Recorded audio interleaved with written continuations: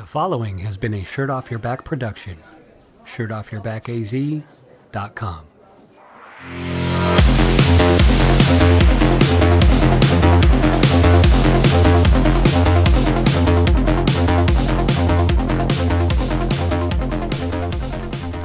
Hello, and welcome to the Shirt Off Your Back podcast, where we don't know.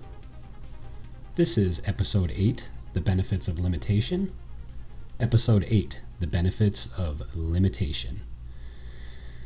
I recently came across a quote, and I'll read the quote here in a minute, but I recently came across a quote, and it sort of got the ball rolling through this whole thought process, this whole cognitive thing, and I started stringing these ideas together and ended up writing a blog post about it and thought I would record a podcast about it. But basically it is about limitation and some of the benefits that surround limitation and the things that we can't do. And we'll get into a little bit of collectivism and Marxism and sort of some of the ideas there and why I think intrinsically and philosophically those are bad, why those don't honor people's autonomy and why those don't honor people's ideas on how to overcome their own struggles. So in a previous blog post and a previous podcast, I wrote about generative moments. And basically what those are, and I talked about how they can be beneficial as well, but what these are moments where challenges and certain ideas, they feel tangible and they feel very real. And you begin to feel change, and change feels possible. And you start to brainstorm these ideas and they feel very real. They feel very possible. It feels like you are able to overcome this struggle or overcome this obstacle. And ultimately, in the previous podcast, I talked about this as well. Ultimately, these are born out of frustration, right? You have an aversion for things being a certain way, and you have an attraction or a desire for how they ought to be. You have a desire for them to be different. And you might end up feeling limited in your capacity for change, in your capacity to create change, to brainstorm things. And I think there's value in that limitation, though, because you don't necessarily have to brainstorm ideas or have to think about change if you aren't limited, right? Without the struggle, there's no need for change. There's no need to be creative. There's no need to practice that autonomy as a human being because there is no struggle. And if there is no struggle, there's no limitation. And I'm going to try to make the point here that there's benefit to limitation. So I said at the outset of the podcast, the opening, I don't know. I think sometimes the smartest thing you can say is, I don't know. And set aside the axiom. There's this old axiom that it's better to remain silent and appear wise than open your mouth and be thought a fool. And I really like that phrase. I really like that proverb as it is. And I think it's a worthwhile saying, but it's not useful for our purposes here. I think sometimes saying I don't know is a precursor to a desire for knowledge. And that is sort of that's not staying silent, right? That's not keeping your mouth shut. That's saying, you know what, I don't know, but I want to try to find a solution to that problem. I want to try to find an answer. Or saying I don't know, you recognize that you don't know, so you've already sort of transcended that limitation. And that's what we'll get into the quote here.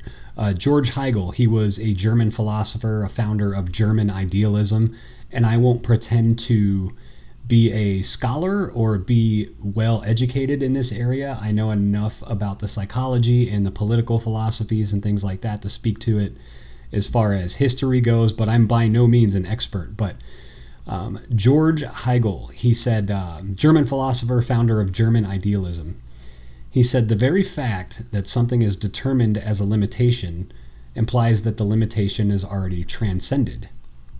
And what's really interesting to me here is Hegel's philosophies were essentially inverted, turned around, reversed, turned upside down, and turned into materialist principles by Marx. So basically, Hegel saw value in limitation. He saw value in the sense that you would begin to transcend it because you would know a limitation exists. And if you don't know that a limitation exists, then there's no need for transcendence.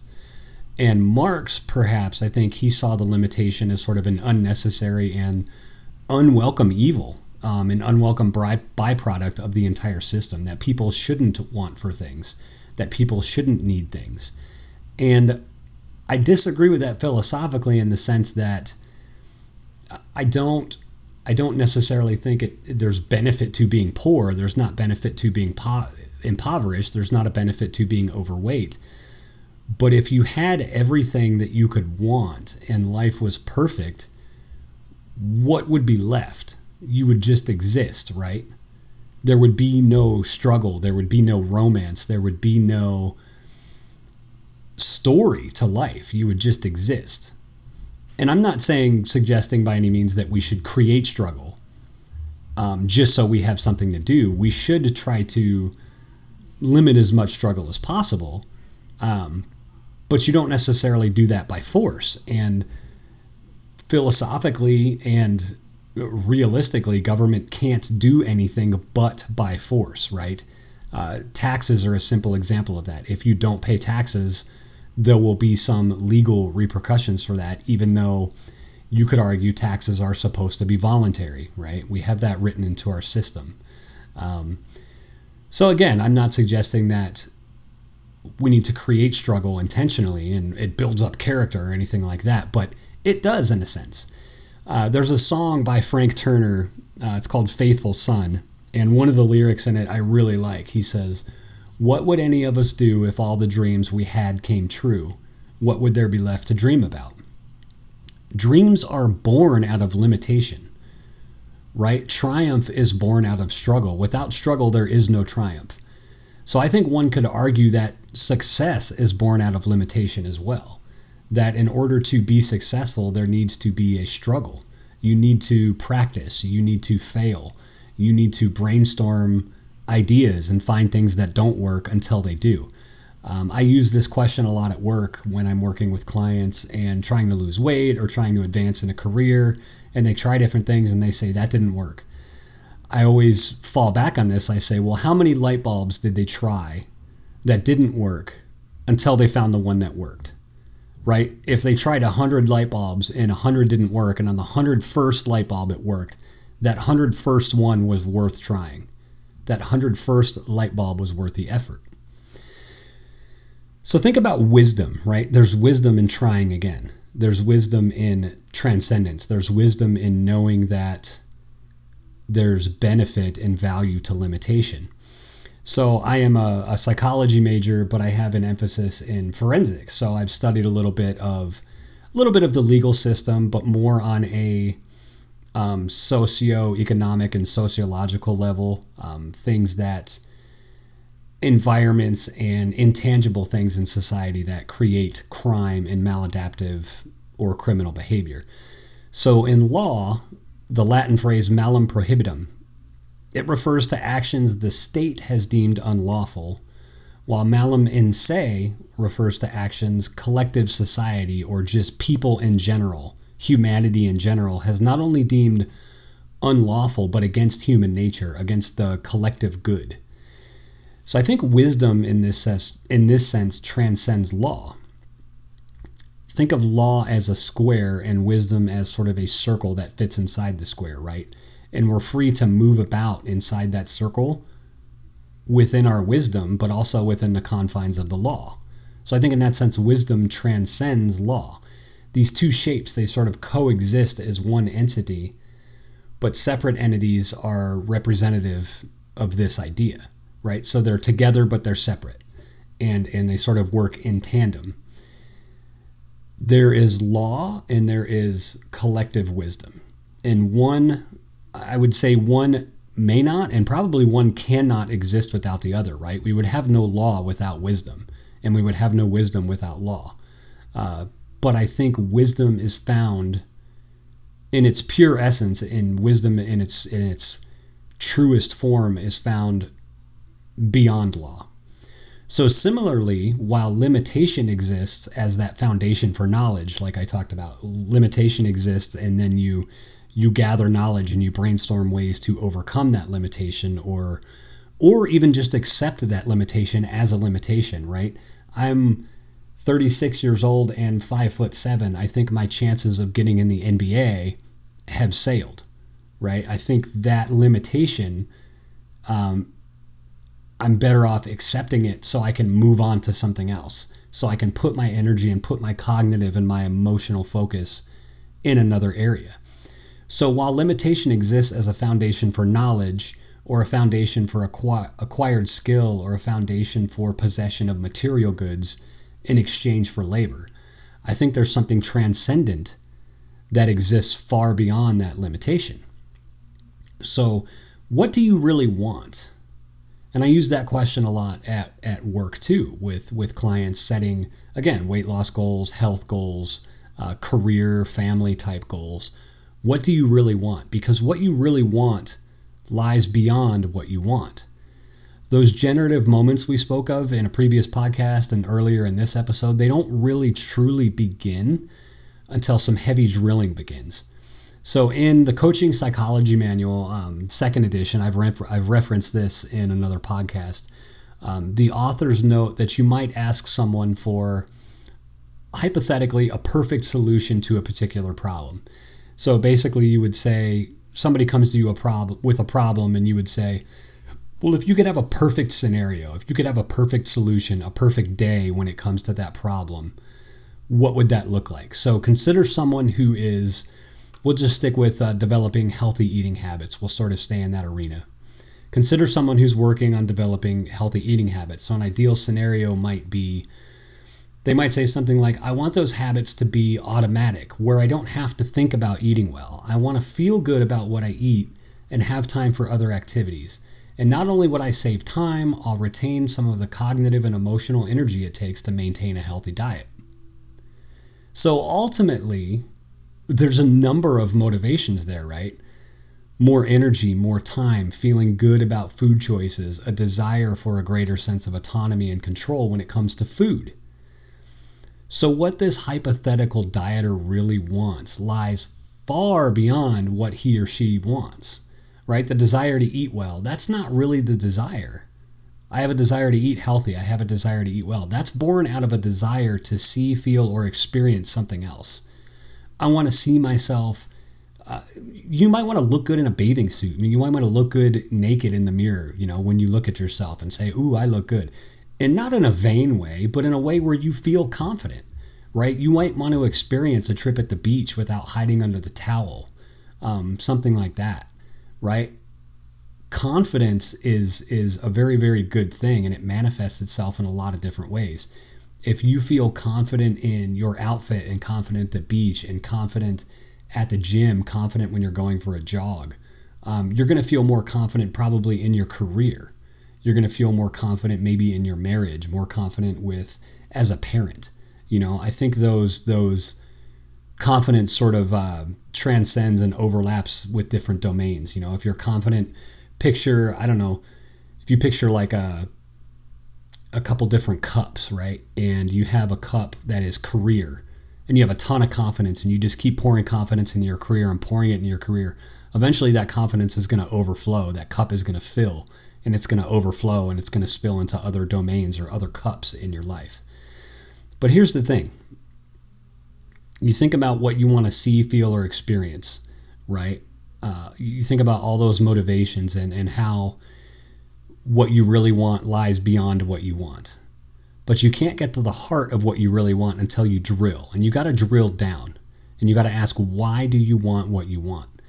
And you can't really start drilling until you recognize that limitation.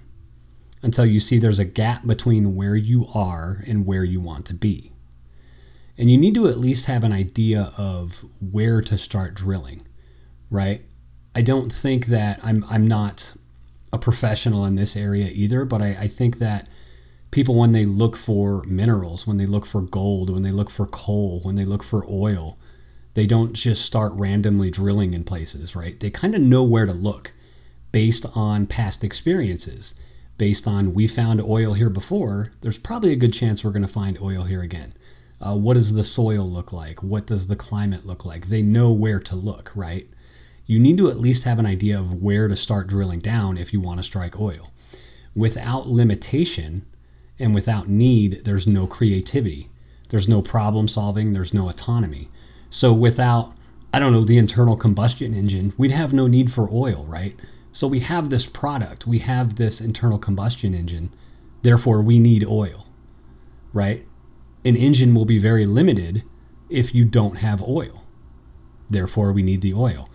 So with problems comes creative solutions. Necessity is the mother of invention, right? Without limitation and without need, there's no creativity, no problem solving, and thus there's no autonomy, right? You're not a human being if you don't have problems, if you don't have challenges.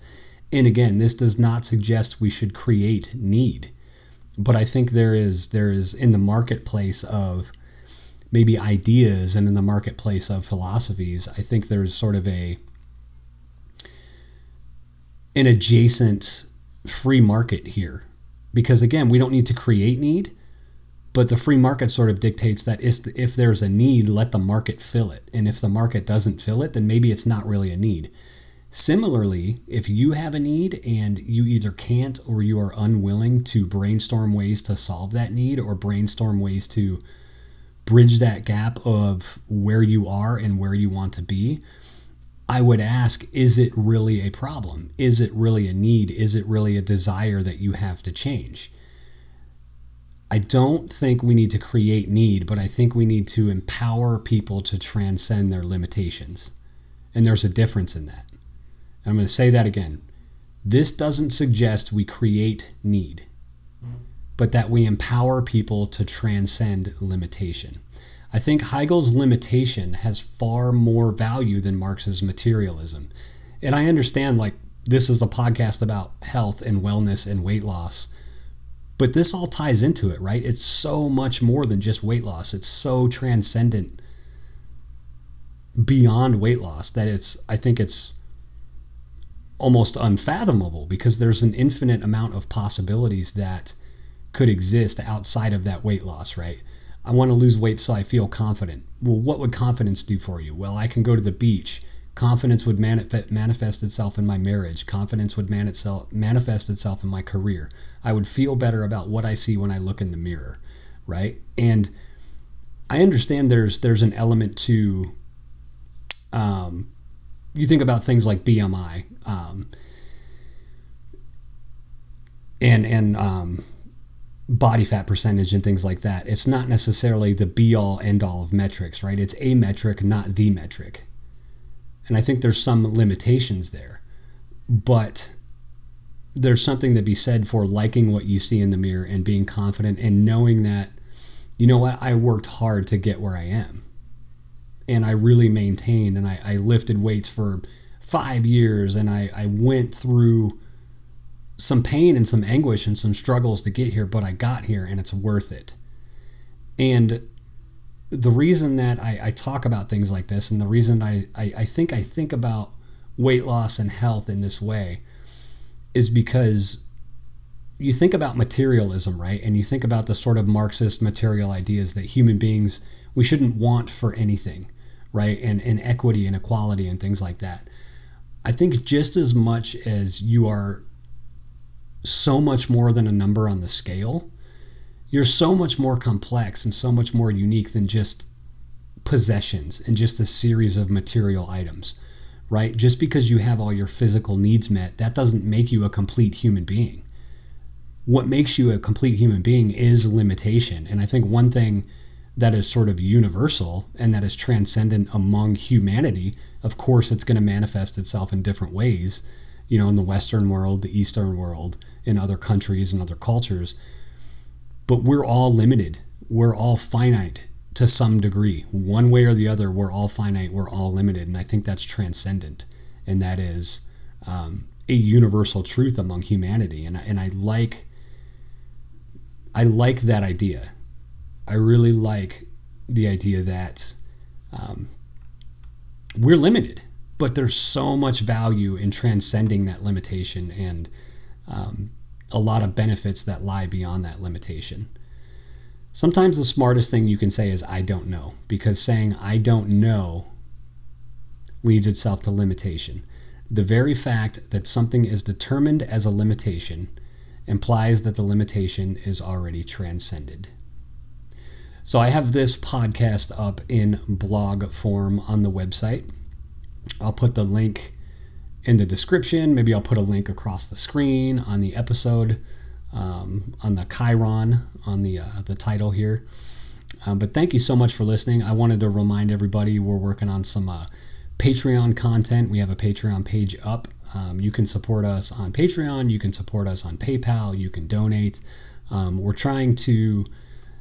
we're brainstorming some more ideas. We have some more things in the work, but become a patron. You get a free shirt. Depending on what tier you join, you get some other goodies. So we're working on ordering some of those goodies and making sure that we have some specialized or unique content for our patrons. Again, thank you so much for listening. Thank you to those who have supported me on social media, for those who have interacted with me. I am working on having a guest on this podcast. It's a colleague of mine. She's very into physical fitness, weightlifting, things like that. I believe she's held or set some kind of records. We had some issues scheduling it. She was ill and then was moving and then hurt her neck, and there was just a whole thing. And I kind of just decided, you know what, we'll put it on hold for now. So I figured I would throw this podcast out there and give you guys some new content. Again, thanks so much for listening, and we'll see you next time.